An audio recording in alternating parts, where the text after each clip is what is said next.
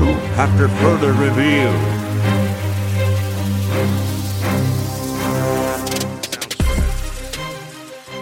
What is going on, everyone? Episode 34 of After Further Review, back at it with another fun and exciting episode. Boys, I didn't think this would be our biggest one yet. We had 20, we had 25, we had 30, but you already know number 34.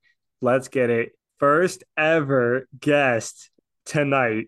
We're so excited, and yeah, let's dive right in. All right, we're excited to have our next guest joining us on the Zoom call. Our first guest ever in show history, and our first time talking to our next guest. He just wrapped up his first season of professional baseball, currently a top 15 prospect in the Minnesota Twins organization. Everyone, please welcome Cory to the show. Thanks for having me. How's it going? Doing good. How are you guys? Good. We're excited to have you. We like I said, we really appreciate you taking the time to speak with us. And obviously you're kind of a unique pitcher in the minors, and I mean, you're the stats back it up. And just I guess we kind of wanted to ask you. I mean, first and foremost, you got the knuckleball. How does it feel just to be kind of the knuckleball pitcher and one of the only ones really in the minors? Honestly, it's pretty cool because I hear from all my teammates all the time, like, "Oh my God, it's so sick!" Like knuckleballer, whoa. But I think it's pretty cool. We actually have another knuckleballer in our system, I think, that we just signed as a free Really? agent. That's pretty Oh, cool. no way. Yeah, and then obviously there's Matt Waldron on the Padres. So Sure. George Kirby decided to throw one the other day, which is cool. Yeah. Oh, no way. I missed that. Yeah. That's sick, though. I mean, you do have a legit knuckleball. We've seen the videos of it. Your one video went pretty viral, especially like a month or two ago.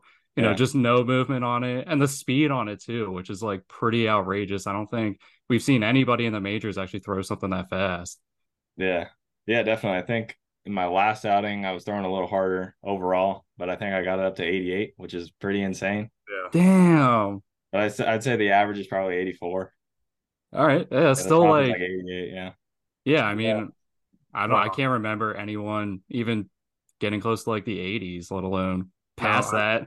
No, I'm a Mets fan, and so watching like someone like R.A. Dickey, and I know you talked about him on a previous podcast, but he was one of the harder throwing knuckleballers that I remember. But yeah, that's incredible. Yeah, I would think might hold the record. I don't want to say it. Yeah. But I mean, maybe that's the hardest knuckleball, but I don't know. But yeah, R.A. Dickey would probably be close second. I can't remember like how hard he threw it, but I knew it was pretty hard compared to me. I mean, 88 is definitely harder than he threw. Oh, but, yeah. Yeah, definitely. So we know you have the knuckleball, but what would you say is probably one of the more underrated part of your games? As in pitches or just in general? Just in general, or pitches, whatever you think is like maybe people don't talk about or things that people should talk about. I think my fastball is pretty unique as well. It's got some crazy characteristics, like analytical wise. Mm-hmm. Vertical break's pretty insane on it. Yeah.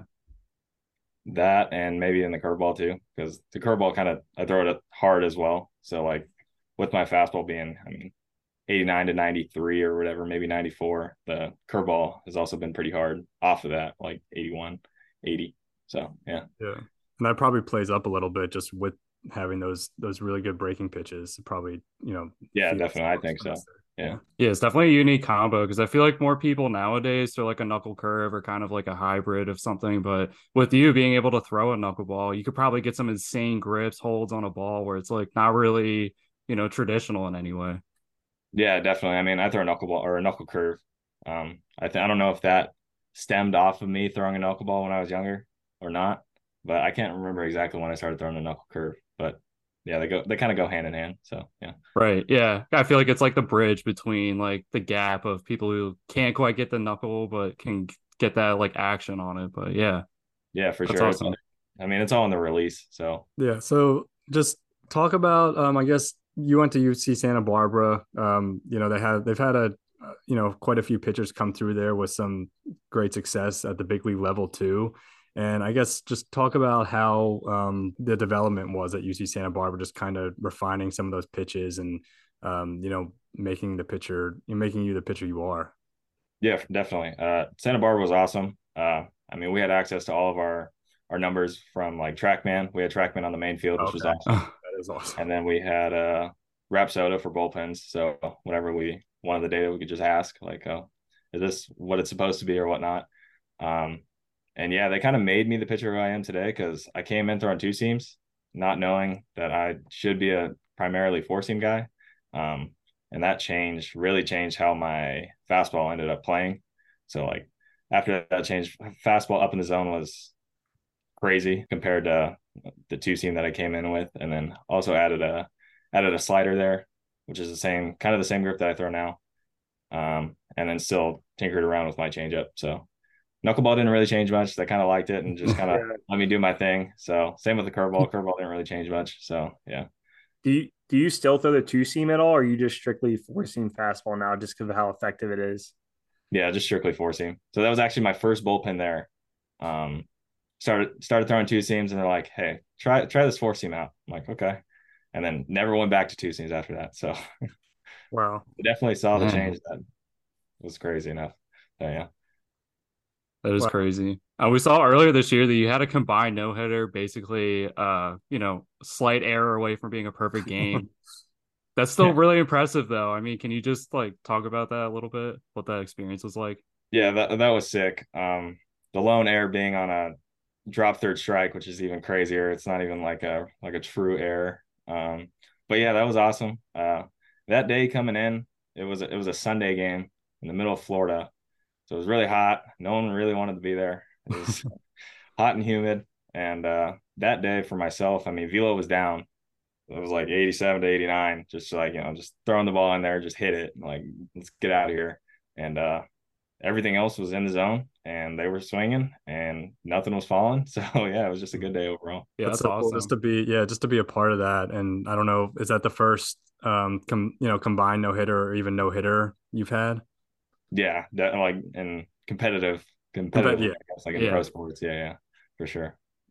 That's nothing awesome. in college, nothing in high school. Have you I guess being at the level you are now, have you had any effects with like the way the robot umps and kind of some of that is working? Have you, has it been different as an adjustment for you? So we used it in low A. They used it the whole year. So that's kind of where they were using like all the new stuff. So like robot umps and the challenges and like the shift changes where they couldn't like pass a certain point around second. That was all being used in low A. So I was exposed to it early on. I think it was first 3 days were robot ump and the last 3 days of the series were challenges or vice versa, something like that. But I mean, for myself, I think the challenges worked the best, just because the zone, like the robot ump zone was like kind of weird at times. So like it could be like off a little bit and like the hitters could tell and like they would get the like data back and be like, that wasn't even close, but it caught the zone or like something like that. But yeah, so definitely exposed to that early on. Yeah. I mean, Chase and I are huge Phillies fans, and I was like reading something the other day. Weston Wilson finally made the roster for the Phillies wild card round. Pretty special because he's like an older minor league player, but he talked a lot about the robot umps helping him as a hitter. I guess he could better understand kind of what the strike zone was. And so I didn't know, like from a pitching standpoint, like I know for catchers sometimes the art of framing can be talked about going away, but I didn't know like if you were kind of against it or if it's kind of one of those things where you're just adjusting to it when you do use the robot. Yeah, definitely adjusting to it because like early on, I feel like how the catcher catches it is a big part. If you get a strike called, so like if you throw a curveball down and they don't really catch it right, it could still be called a strike just because it clipped the zone. So I think that could be helpful. And then along with throwing a knuckleball, I mean, if the catcher can handle it and it clips the zone, it's going to be a strike every time. So I guess that's another thing. So yeah. Yeah, and you'll see that all the time, like in the pros when the catcher goes across his body, it's like the opposite, and the pitch is a strike, but because of the way the catcher caught it, it's just doesn't see it that way. Yeah, exactly, or where they're set up, or like something like that. Yeah, it's definitely like a major element of the game. How the ump is and whether or not you're getting calls or not. So it was just interesting to hear your perspective versus like I feel like we hear more of it from the hitters of like just recently in the news and stuff coming up, and like Ryan was saying, I think it's a little bit easier for them to pick out a zone versus like you guys where you're trying to like expand it, make it work better, get your pitches in there type deal. Yeah, definitely. So talking about hitters, I mean, we got to ask, do you wish you could hit it all I mean, I know obviously high school, you're coming up, you're doing both, as a great player in high school, and then you stop going into college. Do you wish you could ever hit again, or do you ever wish you could just take some BP? Oh, definitely. I wish I could take BP all the time because so when I got to Santa Barbara, I had no idea if I was going to two-way or not. And I kind of figured I was going to be a pitcher when they sent like the glove orders out and they only sent me one. Like, I'll just make a pitcher's glove. I'm like, oh, here we go.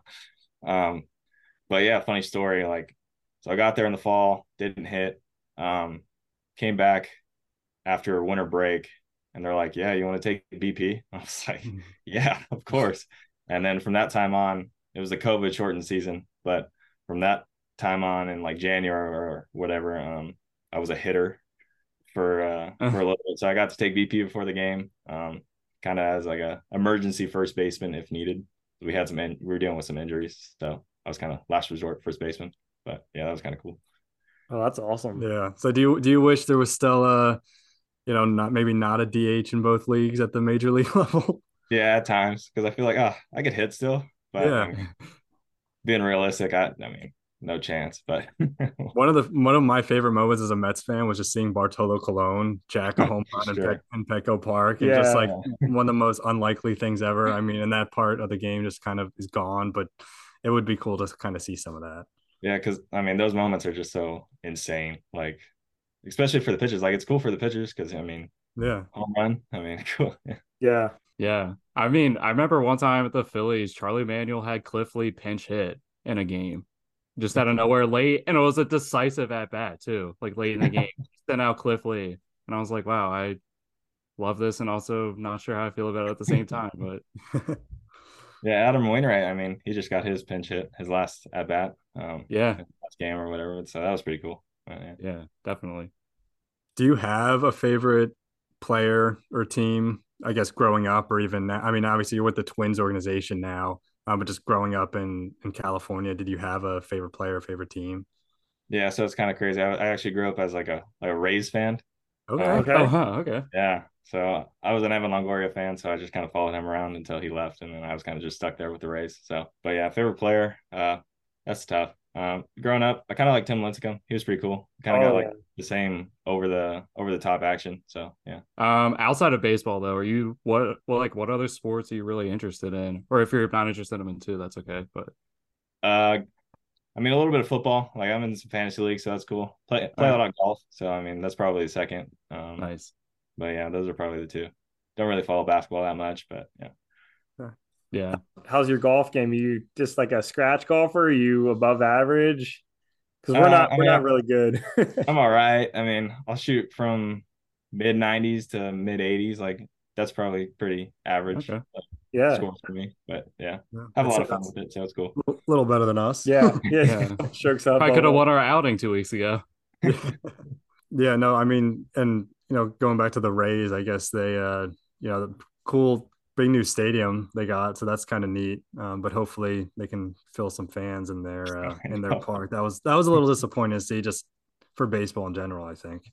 Yeah, I mean, especially with like the playoffs. I don't know if you guys have seen like the attendance numbers, but it's like the lowest in like 20 years, like a long time. I don't remember the exact years, but yeah.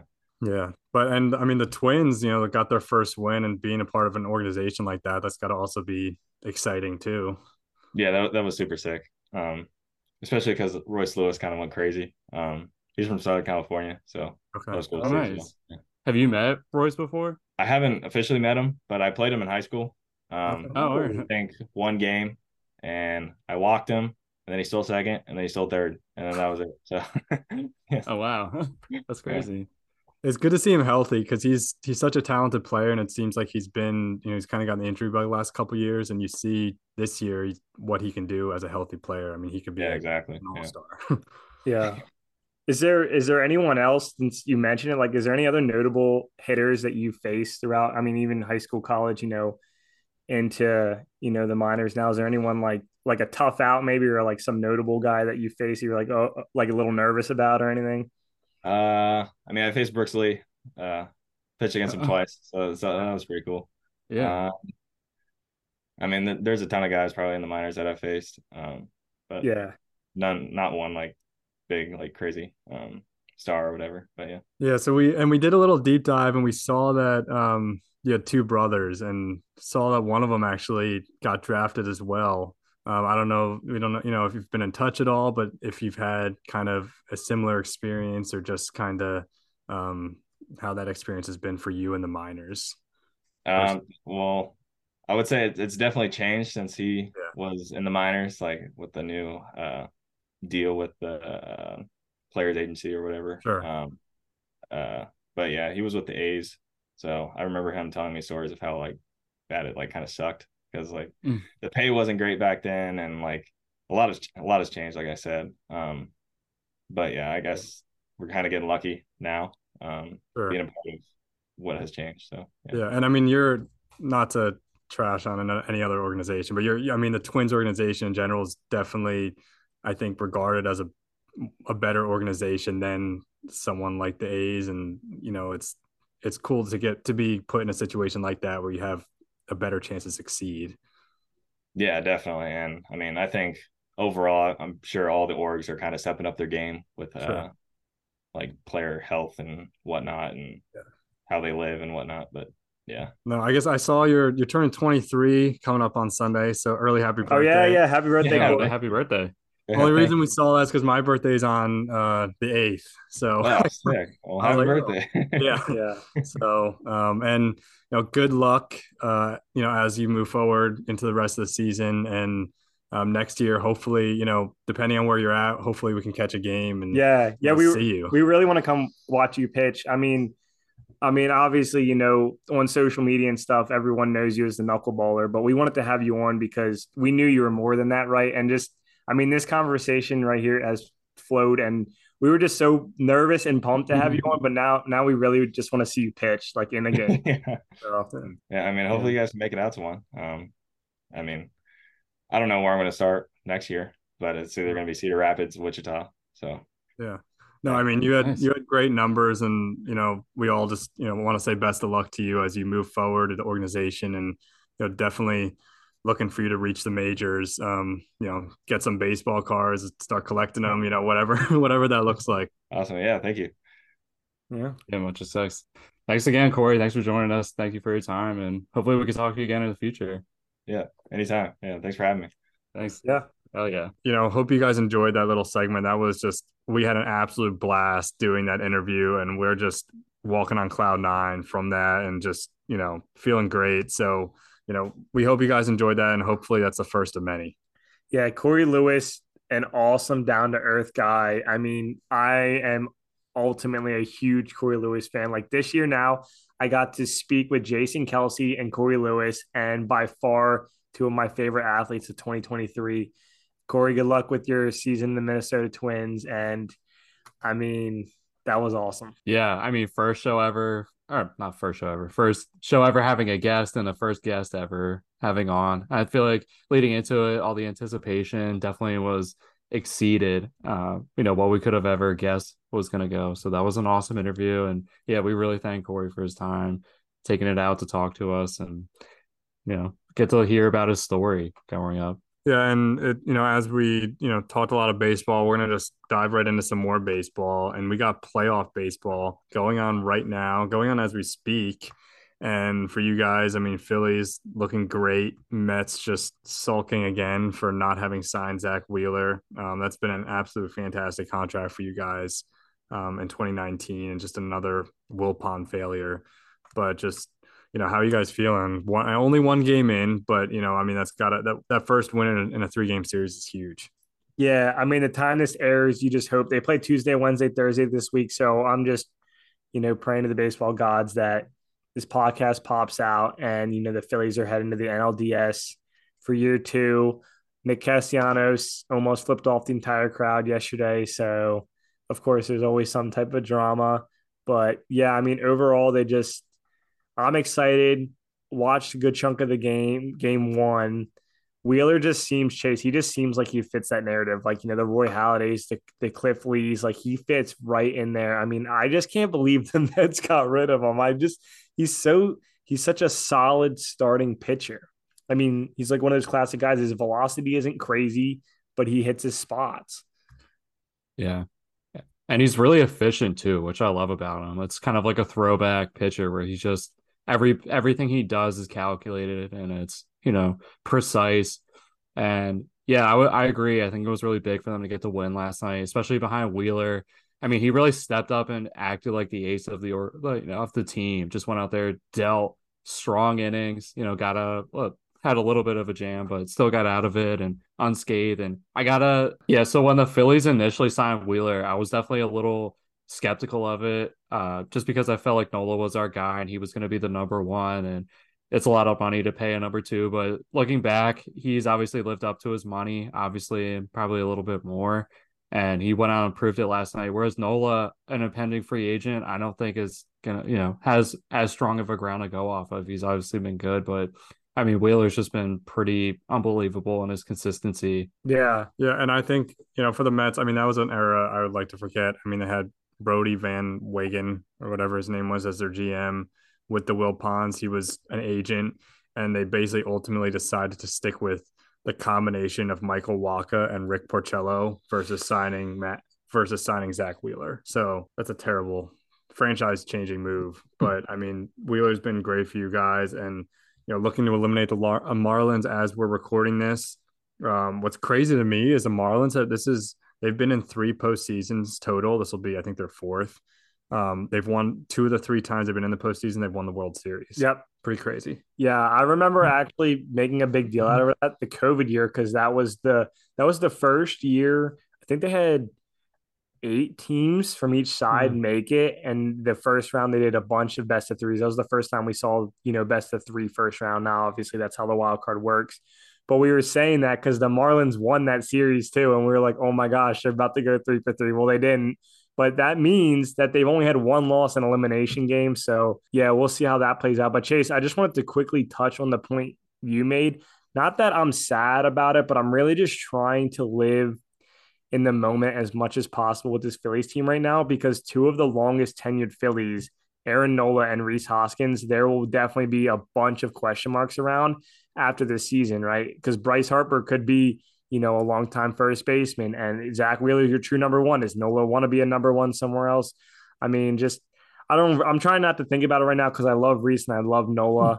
But yeah, I mean, hoping to watch another fun run for this team. Yeah, I agree. It's hard to put that stuff aside and just think about which team's going to back up Brinkstruck up for Aaron Nola. But, good luck to them, whoever that ends up being. And just definitely agree with you. Going to ride this one out and see how this postseason plays. No, it's exciting. I mean, exciting for you guys. I'm definitely watching some of the games and I'm definitely jealous, but enjoy it while you can. So is it like football where there's reseeding, or no matter what, does the winner of this series play the Braves? No matter what, they play the Braves. Ooh, so it would be back-to-back years we'd get the Braves in the NLDS. That's crazy. Dang. That's crazy with 2. You go to 2 division opponents too. Yeah. The Phillies and Marlins never played before. I mean, granted, the Marlins, this is only their 4th postseason, so that probably plays a factor. And the Phillies have been bad. So it makes sense why they haven't played each other before. But yeah, that's crazy. Back-to-back divisional opponents potentially. Yeah. And we talked a little bit about it off podcast, but I just wanted to touch on, Luis Arias and Pablo Lopez, that 1-for-1 trade. We discussed it when it went down. And I mean, it's worked really well for both teams, Twins and Marlins, 2 teams going to the year and might not have thought were playoff teams. Both made the playoffs. Twins advancing today. Pablo Lopez pitched the game 1 at 5 1/3 scoreless innings, something like that. Arias obviously won the batting title in the NL. So both players have worked out really well for both teams. Yeah, I know. And especially because at the deadline, we brought up about if the Mets would do 1-for-1 deals. And I think it's the best way to go. I think you get a surefire person in return. And obviously they traded 2 major league talents, but yeah, it's crazy to see that both teams legitimately had success after making a deal like that to reshape their roster. Yeah. And it was just a need for both teams. I mean, Lopez is a great pitcher, but the Marlins had good pitching depth and they needed that extra hitter that can maybe take them the next step, and they got it. Yeah, it's awesome. I do just want to touch on real quick. Did you guys see Spencer Strider being interviewed and saying how he'd rather play with no fans? Yeah, Wait, I don't like what? Spencer Strider, but that's So I don't know if that's legitimate or if he's pulling the biggest all-time troll job ever. And if he's pulling that, I'm seriously gonna hate him for my life. I already hate him, he might but be trolling, but I don't know if he just has a different personality or what also. So because like, I mean he got wrecked in Philadelphia last year. I mean, so I could see why he hates having fans around, especially if you're playing in a city with 47,000 people that are just destroying you. I mean, Philly's a tough place to play. Yeah. And I mean, just the way he said it seemed really like douchely serious. So I was like, okay, yeah, maybe this guy's really serious Spencer about might it. He not come hates on fans. our podcast. I mean, yeah, I'm Yeah. not a huge fan of him either, but I also don't like the Braves like more than basically any other team. Right now, they're my least favorite team as we speak, and so Oh, yeah, for I sure. mean, if the Phillies do advance, I hope that Spencer Strider comes to Citizen Bank Park. They'll probably have him pitch not in Citizen Bank Park, but I hope he does come, pitches, and I hope he gets shelled. But did the Yeah. MLB did they ever have a stretch during COVID with no fans? Did they do that? Yeah, Like, there was no fans that whole year, I that's think. right. So he probably pitched that year. Then Yeah, that was I think it was his first year. I wonder how his numbers were that year compared to others. Like if he actually can back it up with that or not. I mean, granted, it was different. It was a shortened season, so numbers are different because he didn't have as many starts, right? But True. I mean, the other thing is not to get into some other stuff, but Ozuna shouldn't even be playing. Fucking Oh yeah. Yeah. Marcell Ozuna shouldn't even. I don't even. He shouldn't even be playing this year or in general. I don't like him. it's one thing Yeah, we always he's agree on that we hate the Braves. Yeah, we got playoff baseball, and I mean every week got NFL Sundays now. So I mean it's just an awesome time in sports in general. But Jets. It was actually an exciting game Sunday night. Actually made it pretty interesting. And Zach Wilson played really well. Some questionable calls down the stretch, but again, that's why I hate watching football in general. How did you hate it more or less seeing Taylor Swift every 5 seconds and knowing that there was a conspiracy I'm that gonna they cut this out. I don't even want to mention her on the podcast.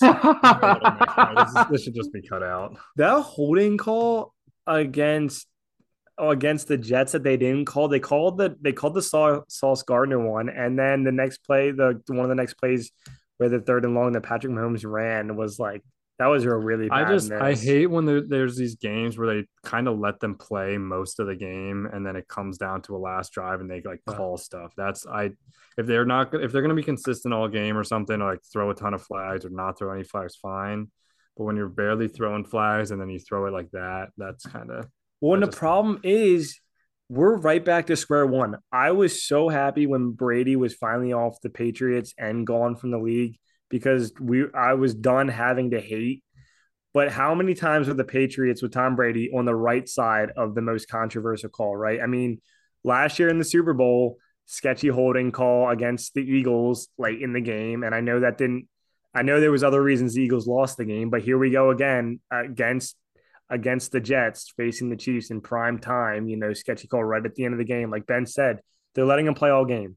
Why are you now going to throw the flag? If anything, that was illegal contact. Like, okay, call that.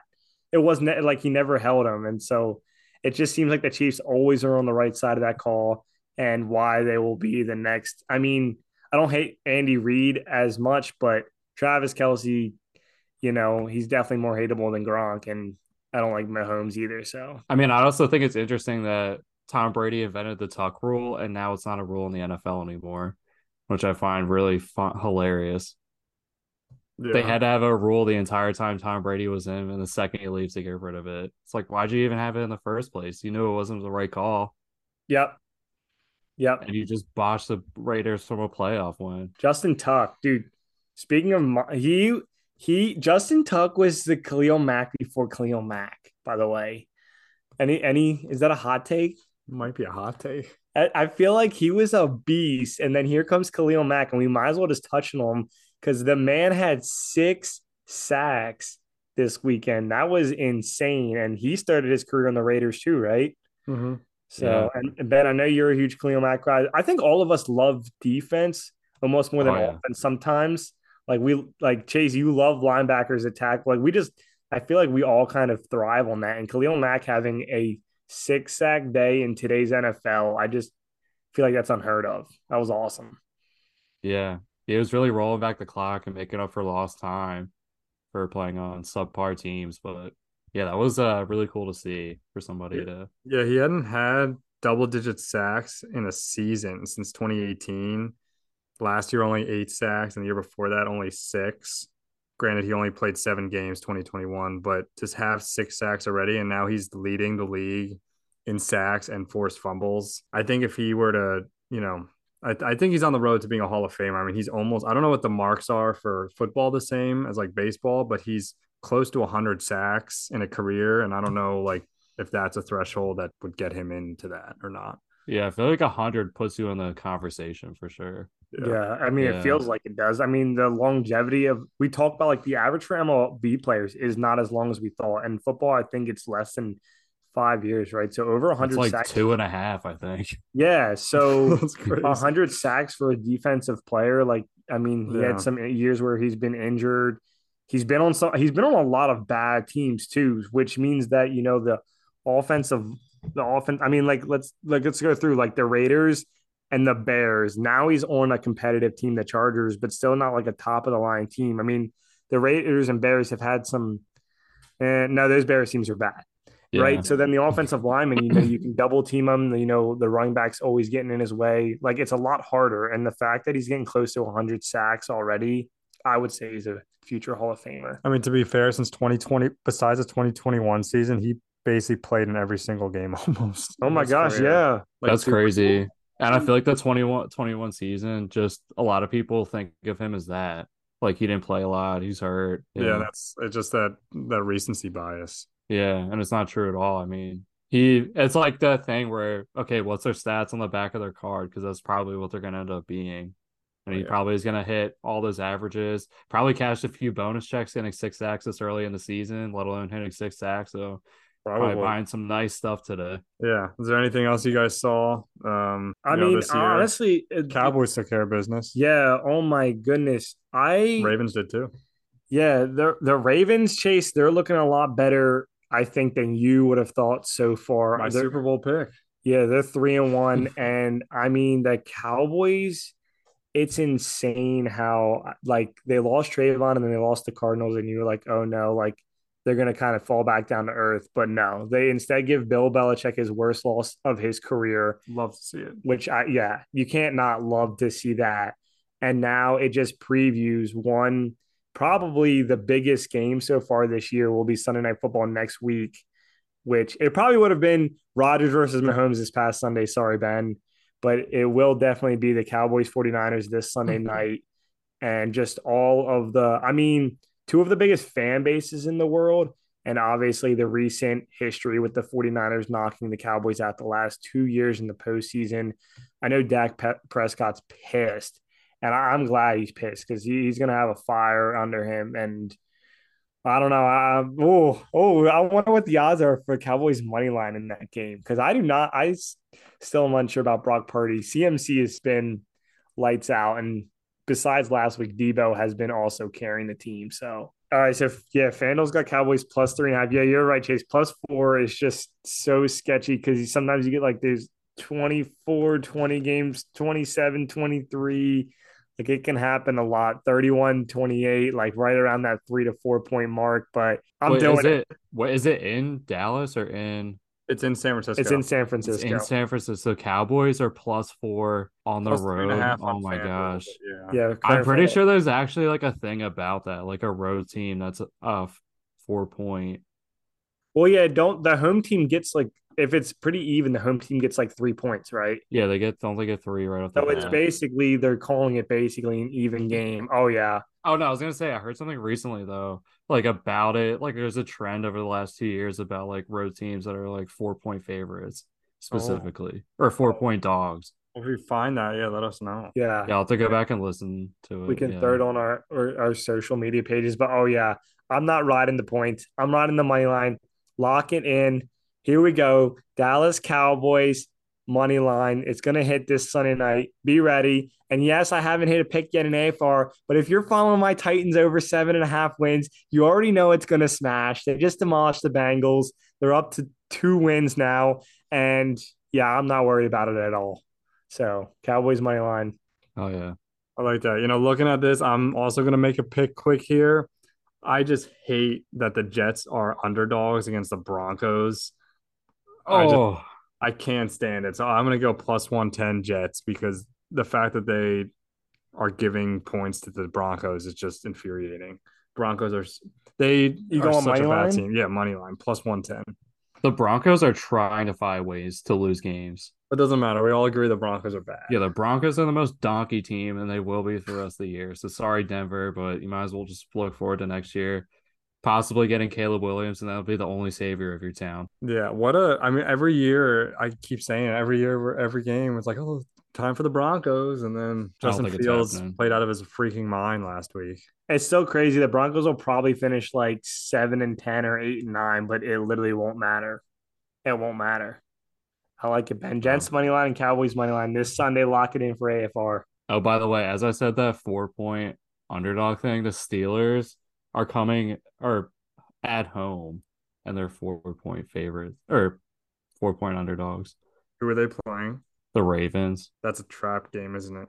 Yeah, it is. And Kenny Pickett got banged up last week, Mm. and the Ravens continue to put people on injured reserve. A little bit more going out than there is coming in at the moment. Case, do the Ravens, I know I always bring up the sketchy fields, but do the Ravens, what kind of field do they play on? Is it turf? Now it's grass, and it used to be turf, and they had a season in like 2016 where they had 17 or 18 people go on injured reserve, and the following year they changed their service to grass, and So that, literally hasn't changed this goddamn thing. yeah, I was gonna say so. This is like I feel like they're I don't know. I just feel like every year their Ravens like top running backs and top corners are just like all out by like week 6. Yeah, and not only that, the only team in the division that has a turf field, I think, is Cincinnati. So they get to play mostly on grass when they're playing in the division. Yeah, true. No, It's I'm sure just that'll be a fun game this weekend. That's like I feel like the Ravens Steelers. I don't know. I mean, we talk about all these like long time rivalries, but the fact that John Harbaugh and Mike Tomlin have faced each other 8 bajillion times just makes it 10 times better.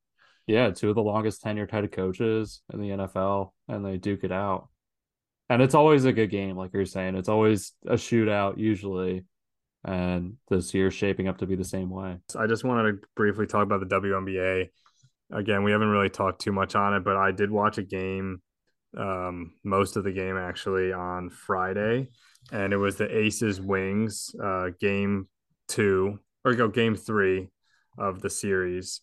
So basically semifinals, and it was a really good game. Wings got up 61-53. Becky Hammond with a timeout when they were down by 8, and then the team literally held the Wings to no points for the rest of the game and came back and won by 3.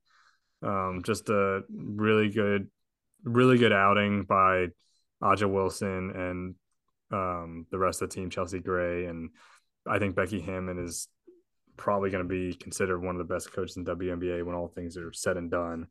But now the finals are coming up and they are starting Sunday. And it's the Liberty and Aces, which is kind of the matchup everyone wanted. 1-2. You got Brianna Stewart against Aja Wilson, both 2-time MVPs. Stewart MVP this year, Wilson Defensive Player of the Year this year. The two best teams in the league going at it. So it'll be a good one. It's best of 5. So I'm excited to actually watch that because there's some good basketball to be played. Is this like Spurs Heat? Is this like the start of a dynasty, or have these guys played each other before in the finals? Like, is this kind of like So the Liberty, this is our first year they kind of formed this super team with Brianna Stewart joining okay? Sabrina Ionescu and So it's kind of like Spurs Heat, like in a way, like the Heat are coming in like LeBron, Wade, Bosh. You got who's your big three on this in this squad? for the Liberty. So Yeah. the big 3 for the Liberty is Stewart. You got Ionescu, and then you got a few other really good ones, but you Okay. also have Jones and Vandersloot.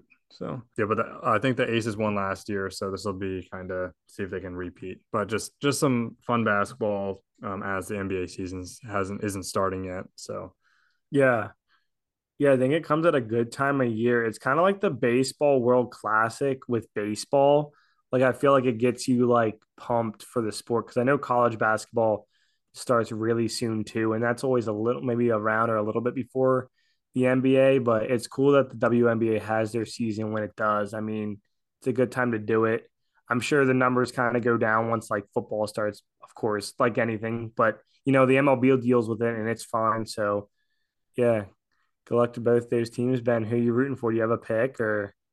I mean, I'm going to be rooting for New York just because. That's right. I forgot you have like 5 teams in this league that you root for. No.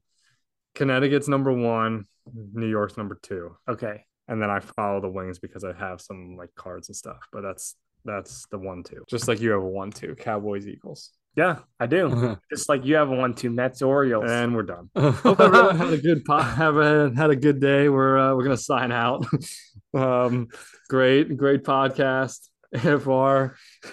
No, but we really had a good one today. Yeah. Great guest, Cory. Again, thanks for coming on, and it was fun to talk to you. And just be on the lookout for more guests. We're definitely going to post that on all of our socials, and we're going to post that separate too. So if you guys just want to watch the interview and listen to that, you definitely can. But yeah, we appreciate everyone listening, watching, subscribe, like, follow, all the things on socials, and we'll check you guys next week. Yeah, have a good one, everyone. Thanks again, Cory. Deuces.